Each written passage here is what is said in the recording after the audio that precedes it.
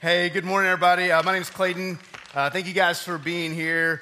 Man, it's an exciting day as we begin to fulfill the pledges that we've made, and it's pretty awesome. $3,250,000 has been pledged, and let me just say something. That was shot on Tuesday. That number is already gone up by another $80,000 since Tuesday. So it's at $3,330,000 right now. So that's easy to remember, 333. Okay, you can remember that. But man, I just want to say thank you. That's unbelievable. I am in awe of the commitment that you have made. And honestly, it's pretty exciting to be a part of something like this and see what God is going to do in us and through us. And so the next couple of years is going to be an exciting time to be a part of Central. And it all kind of started when, some leaders, they got together and said, hey, we're going to do this. We're going to be kind of the first ones to make some pledges. And then it just kind of like a snowball effect. It just continued. And we have a ton of church families that have kind of in a domino effect way have just said, you know what, we're going to be a part of this as well. And in a way, it was kind of like our chance to burn the ships and saying, we're not going back to the way we used to do things. We're moving forward because we truly believe that God is in this and he is doing something special here at Central. And it kind of reminds me of this series that we're going to wrap up today as we've been talking about burning your ships. And this idea from the 1500s when there was this guy named Cortez, and he was a Spanish explorer, and he had 600 guys with him, and they had 11 ships, and they made it to the New World, but they kind of stopped on the shore, and they didn't move inland to the place that they were supposed to go and to fulfill the task that they had been tasked with. And so what happened is Cortez finally had to burn their ships to get them to move forward. And I don't know exactly how he did it, but perhaps he started with one ship, and then he went to the next one, and maybe that next one caught the next one on fire. And just like we're doing with this capital campaign, this domino effect happened. And all of the ships ended up being burned, and they moved forward to accomplish some incredible things.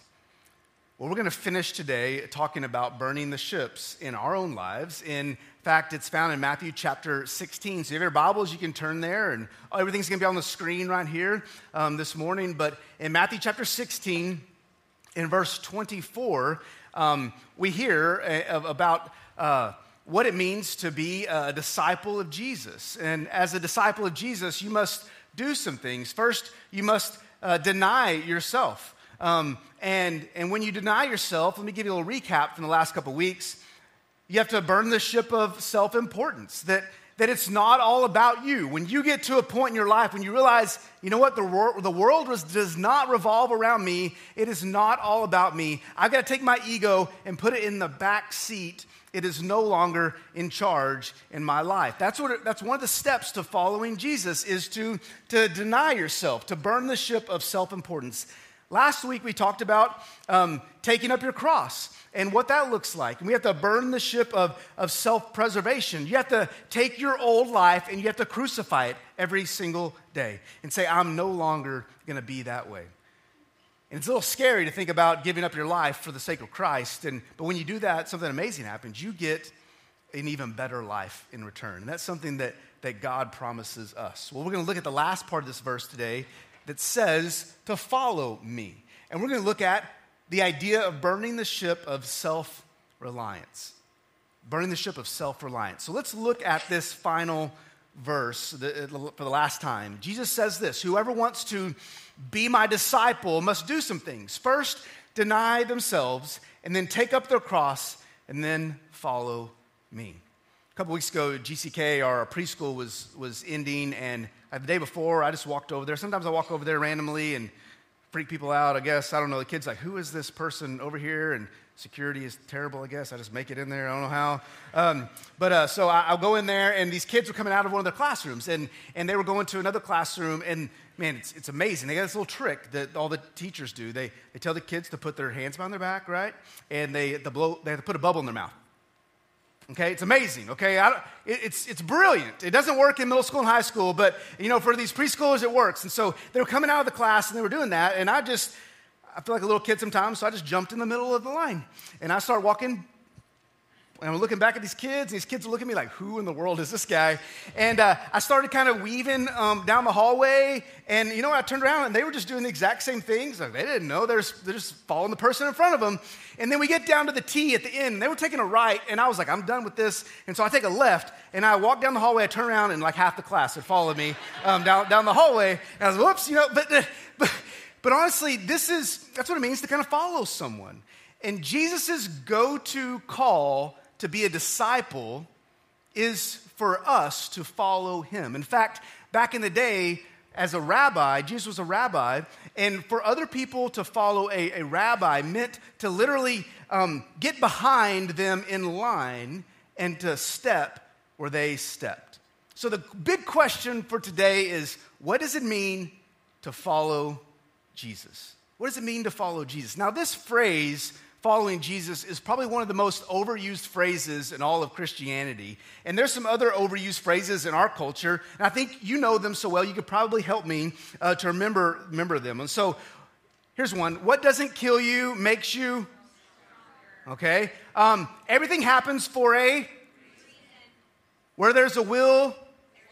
Okay, you guys know this. You probably didn't know this one. I heard this one recently. Instead of having a bad day, be thankful you have the day. Man, when I hear that, am I having a bad day? I just want to punch that person in the face. You know what I'm saying? You don't know what's going on in my life. In kind of the same way, when you're struggling and you're walking with Jesus, and someone says, "Man, you just gotta follow Jesus." You're like, I don't know what that means, but I don't like you saying that to me.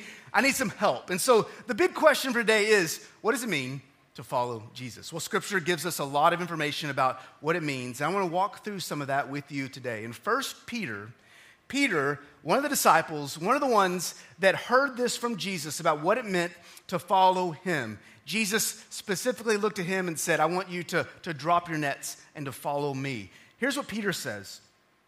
For God called you to do good, even if it means suffering. I don't like that, but that's in Scripture, okay? Even if it means suffering.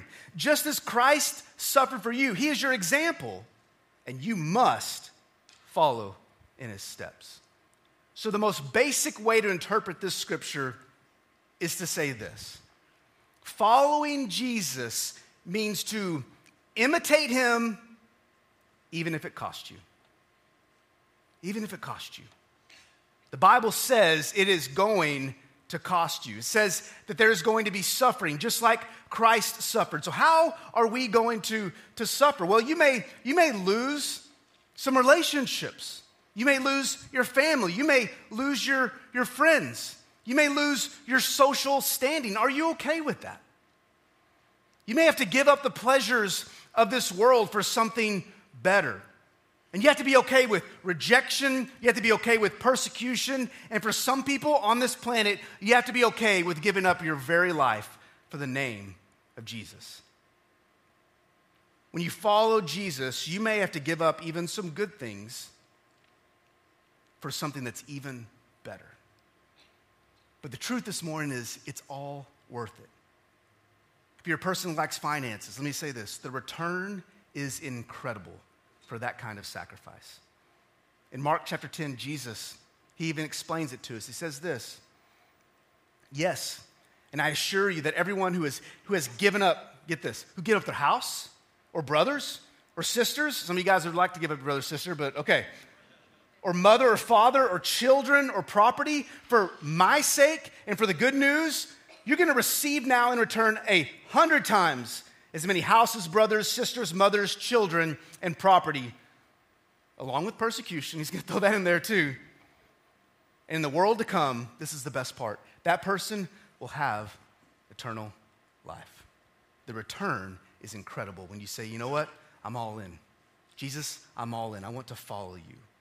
So, based off of this, following Jesus means to be like him, to imitate him, that it's different than following the world, okay? And it may cost you, but there's a great return on that. But that sounds to me just like a concept or just like a really good idea. But without a plan behind that concept, it's just that. It's just an idea. It's like getting in a sports car and you realize that it's on blocks and there's no tires. Or you jump on that racehorse and you're going to go around the track and you realize the racehorse doesn't have any legs.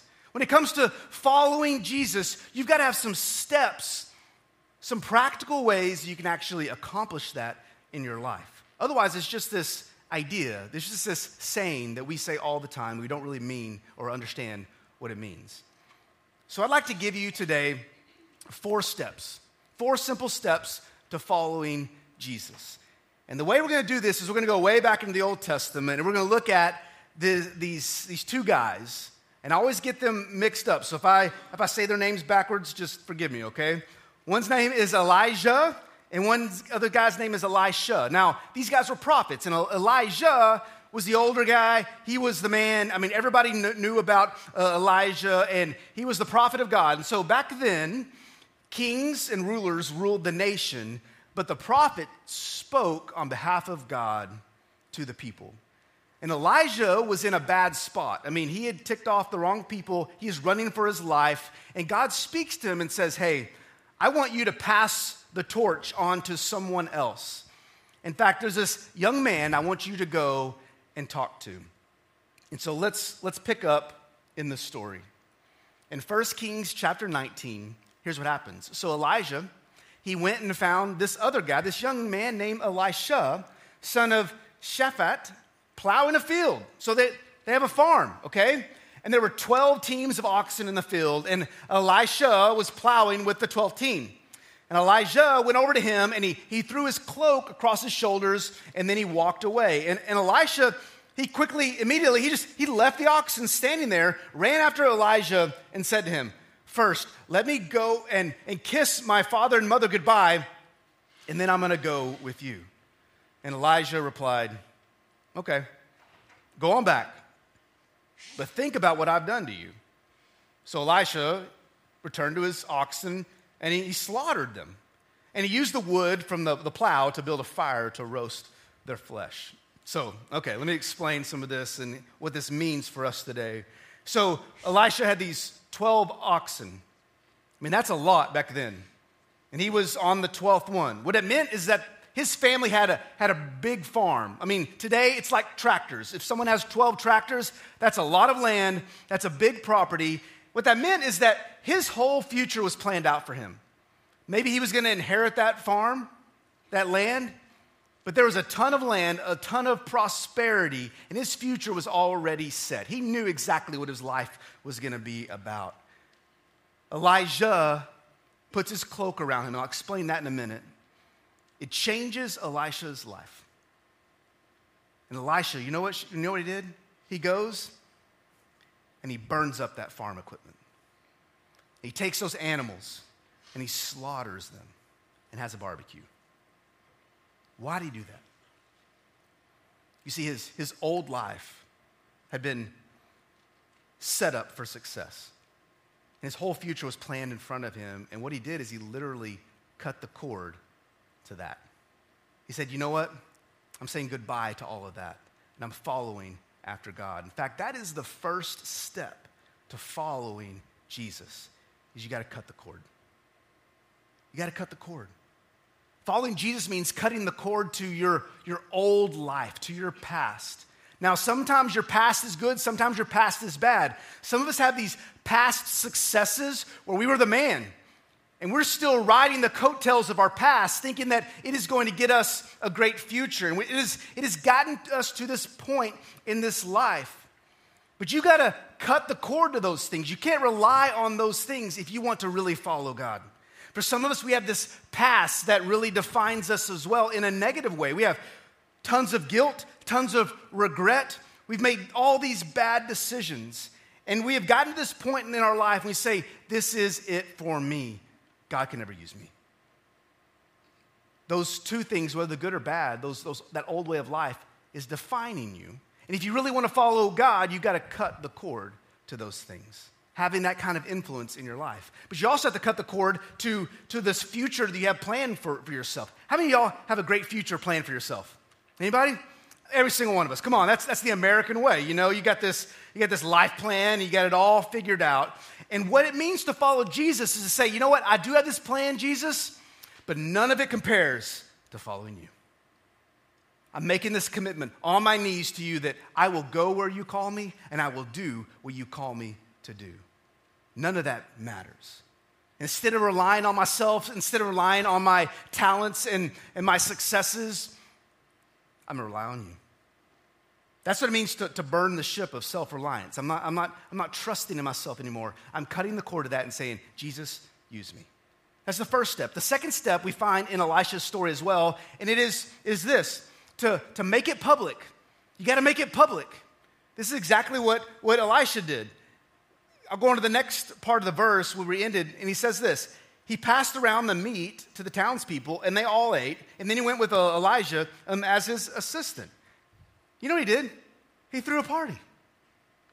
This was not a secret. He threw a party to the townspeople. So his family and friends, everybody in his life, his world, knew about the decision he had made. It wasn't a secret. And when it comes to following Jesus, we're supposed to tell the world as well. We're supposed to make it public. It's not a secret. We live in America. This is not North Korea, okay? It's going to be okay if you tell people you're following Jesus. We're called to tell people of the decision that we made. Practically, we have to do that. It's why we have invitations at church. It's why we have invitations at the end of the service. It's why we have public baptisms, because we want people to know. You need to make it public. You need to tell people. And when you make it public, some things happen. One thing that happens is that you get community, and you need community to follow Jesus. It's hard to do by yourself. And you also get accountability, because people know the decision you've made, and you need that as well to follow Jesus. It's an important step to make it public. That's the second step. Here's the third step. The third step is to set up reminders. This is exactly what happened to Elisha. So back in this passage in verse 19, we skipped over this part, but it said this. Elijah went over to him, and he threw his cloak across his shoulders and then walked away. Elijah didn't have to say a word, okay? He didn't say anything, because there was great meaning behind putting the prophet's coat on someone else. You see, the passing of a cloak or a robe or this coat that a prophet wore meant the passing of power and authority to the next person. And the Bible shows that Elisha knew exactly what that was about, because he didn't say a word. They didn't have this conversation. Elijah just walks off, and Elisha runs after him and says, hey, I will follow you. My life is completely changed because of this call on my life by God. Back then, the cloak or the robe, it was like probably made out of animal skin, and not everybody had one. In fact, it was just the prophet. I mean, so you saw the prophet walking down the road, and you're like, oh, that's the prophet. You may have never met him before, but you knew based off of what he was wearing. And so Elijah gives this to Elisha.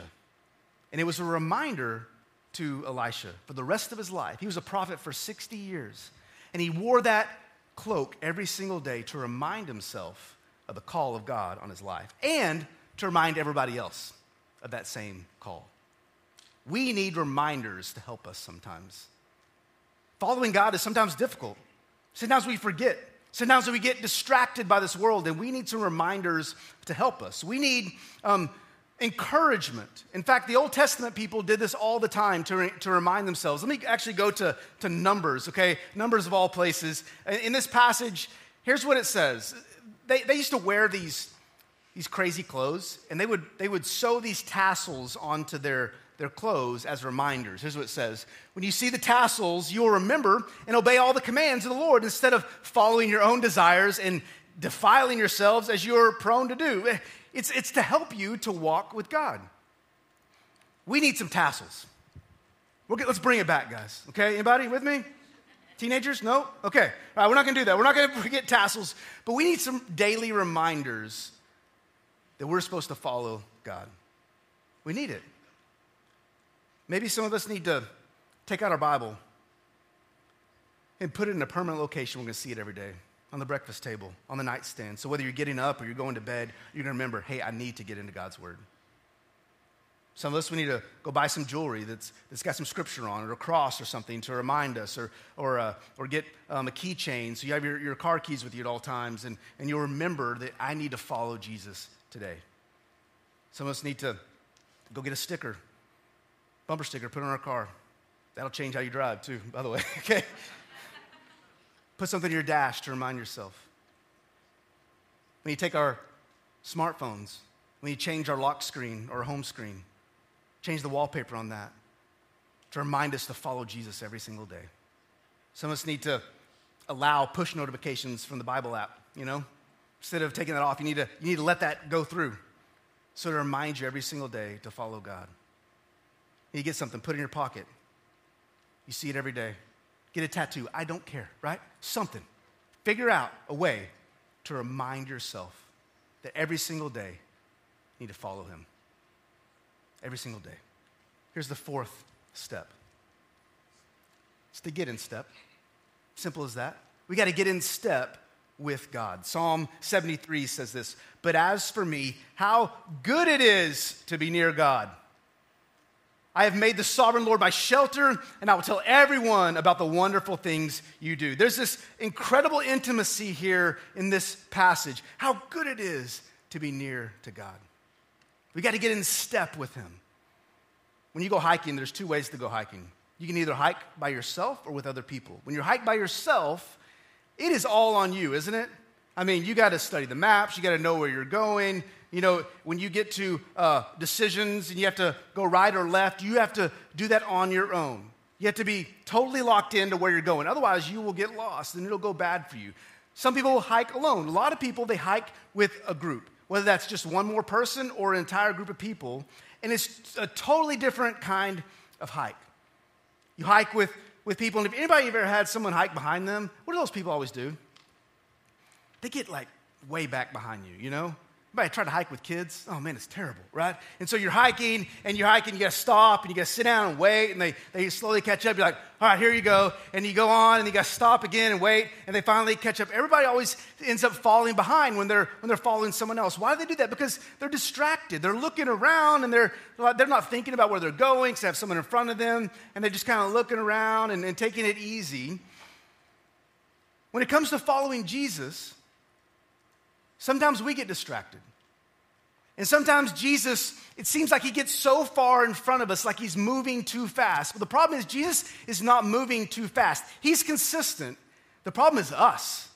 We get distracted when it comes to following him. We can't see his footsteps anymore. We don't know where he's going. And then spiritually in this life, we come to a fork in the road and we don't know which way to go. We're lost. And every hiker eventually comes to a fork in the road.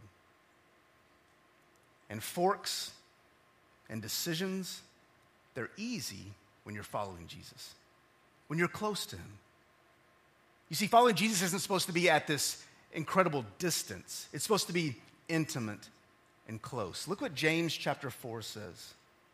James says, come close to God, and God, he's going to come close to you. So how close are we supposed to get to God? Close enough to see the back of his heels. Close enough that we can see his footsteps. And perhaps even close enough to where, you ever heard of giving someone a flat tire? It's when you step on the back of their heel and their foot comes out of their shoe, okay? Drive you insane if people do that to you. We need to get close enough to Jesus where he gets maybe a little ticked at us and says, stop it, like you're too close, okay? We need to be close to Jesus so we know exactly where he is walking. Here's a hiking tip. Follow the leader and get close. When you do that, there's great protection there. You get to enjoy the journey. You're not worried about where you're going because you know and you trust the person that's right in front of you. And when they come to a fork in the road, when they take a left or a right, you don't have to worry about it because you know exactly which way they went. You see, Jesus is supposed to be right there close to us. There's supposed to be this intimacy. In fact, John 15:4, Jesus says this, abide in me, and I in you. This word abide, it's talking about this close relationship where y'all are connected so much that it's hard to tell the difference between the two. That's what it means to be sanctified. That is this ongoing process of the Christian life of sanctification, of growing closer and closer to Jesus every single day. You got to get in step with him. You need reminders. You need to make it public. You got to cut some cords in your life. That's how you follow after Jesus. Let me just say this. For every single person that's in this room, everybody that's watching online, Jesus is calling you to follow him. To follow him. That is his call for our lives. And I have to be honest, it's not going to be easy. He never promises that it'll be easy, but he does promise that it will be an abundant life. And he'll bless you. And he will be near to you. And he will be with you in this life. And the best part is he will be with you for eternity. But the first step is always the hardest step, isn't it? It's the most difficult thing to do, and it's the one we're most unsure of. So let me ask this, what is your next step to following Jesus? What is your next step to the truth about him? And we say this truth all the time, the gospel message that you are a sinner according to God's word, and Jesus came to pay for your sins. He came on this earth, and he died for you on the cross. The biggest question is, what are you going to do with that information? Every single person that hears this morning has to make a decision. Either to say yes to that or no to that. What is your next step? To cut the cord of your old way of life. That's you surrendering to him and saying, I'm accepting that gift. I'm surrendering. It's not based off of me anymore. I'm trusting in you instead of trusting in myself. That's what it means to have faith in Jesus. Maybe that's what you need to do today. Maybe for some of you, you need to make it public. You've trusted him, but you've kept it private. In fact, here in a second, we're going to have an invitation to come to the front or invitation to come to the connection room, whatever, to come and find somebody and let people know. Make it public. And we can do all the baptism stuff later, and that's another way to make it public. But maybe that's the step that somebody needs to make today. For some of you may have followed Jesus for a really long time, and you need to set up some reminders in your life, like some practical ways. You find yourself going too many days without being connected to him, and you wonder why things aren't right in your life. You wonder why you're spiritually dry. Maybe you just need to set up some reminders, some practical things to have some consistency and help when it comes to following him. Some of you, maybe that reminder will help you to get in step. Jesus is way out in front of you. You need to get caught up. What makes these steps doable is when you take a match and you burn those ships. Especially today, the ship of self-reliance. I'm not relying on myself anymore. I'm not going to try to do this life on my own anymore. You know what it means to really burn your ships? It means you're not going back. Not going back. I'm not going back to my old way of life. I'm moving forward. That's what it means to follow Jesus. And I pray that you'll do that today. In fact, let me pray for you right now. Lord, I want to pray for every single person that's here this morning. I pray, Lord, for you to move in their life. I don't know where everybody's at. I don't know what step they need to take, but you do. And I pray, Lord, that you would convict them right now. If they need to trust in you for the very first time, I pray they would do that. If they need to make their faith public, I pray that they would come in and tell somebody right now. If they need to get some practical ways to grow closer to you and continue daily following you, I pray you'd help them to set up some reminders in their life. And it would be an incredible help for them to never miss a day, to talk to you, to read your word, to be obedient to you. I pray for some of us who are kind of lost spiritually. We're walking down this path. We're so distracted by this world. Help us, God, to get close to you, to be able to see your footprints, to see the back of your heels, because we, every single day, are near to you. We're not trusting in ourselves. We're trusting in you. Lord, that's what it means to follow you. Help us today to take that next step, whatever it may be. And I pray all this in Jesus' name. Amen.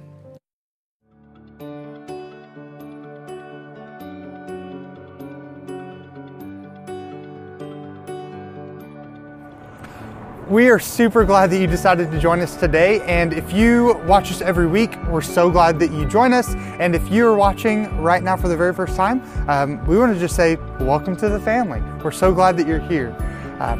If you're someone who during the message you thought, you know what, I want to know more about Christ, I want to give my life to Jesus, and I want to know what it means to be forgiven, we want to connect with you. So if you could text forgiven to 94,000, and that way one of our ministers can reach out to you and you can begin that conversation of knowing how God can change your life.